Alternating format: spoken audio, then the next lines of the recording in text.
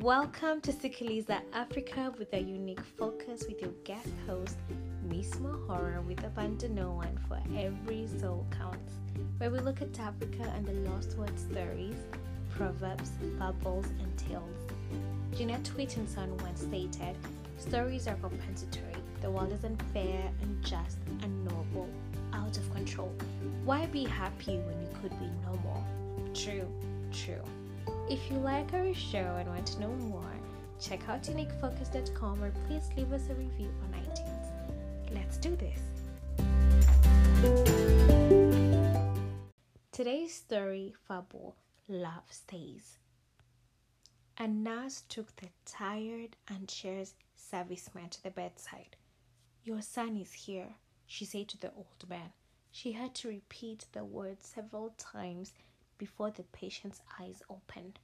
Heavily sedated because of the pain of his heart attack, he dimly saw the young uniformed Marine standing outside the oxygen tent. He reached out his hand. The Marine wrapped his toughened fingers around the old man's limp ones, squeezing a message of love and encouragement. The nurse brought a chair so that the Marine could sit beside the bed.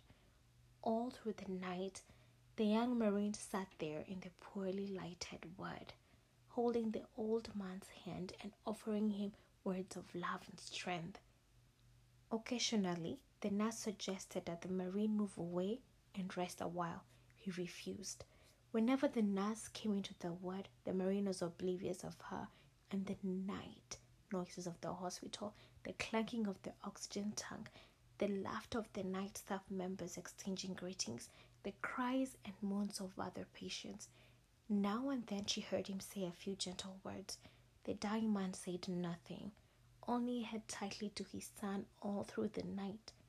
Along towards dawn, the old man died.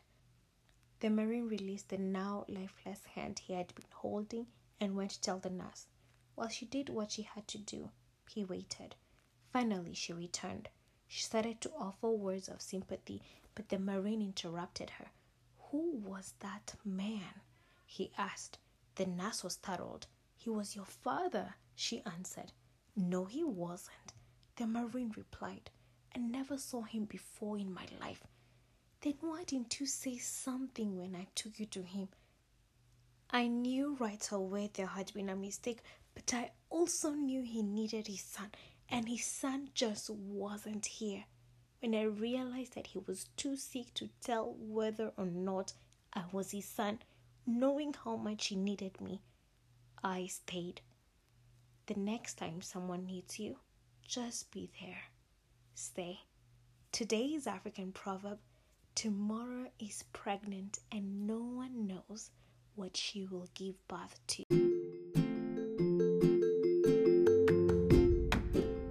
That's the end. What do you think? We hope you liked it, and we're always looking for fables, stories, and guest readers to join us. Connect with us on uniquefocus.com or email us at info@uniquefocus.com. Connect with me on my website, dianamuhara.com, and my Instagram, Miss Mahara. Till next time.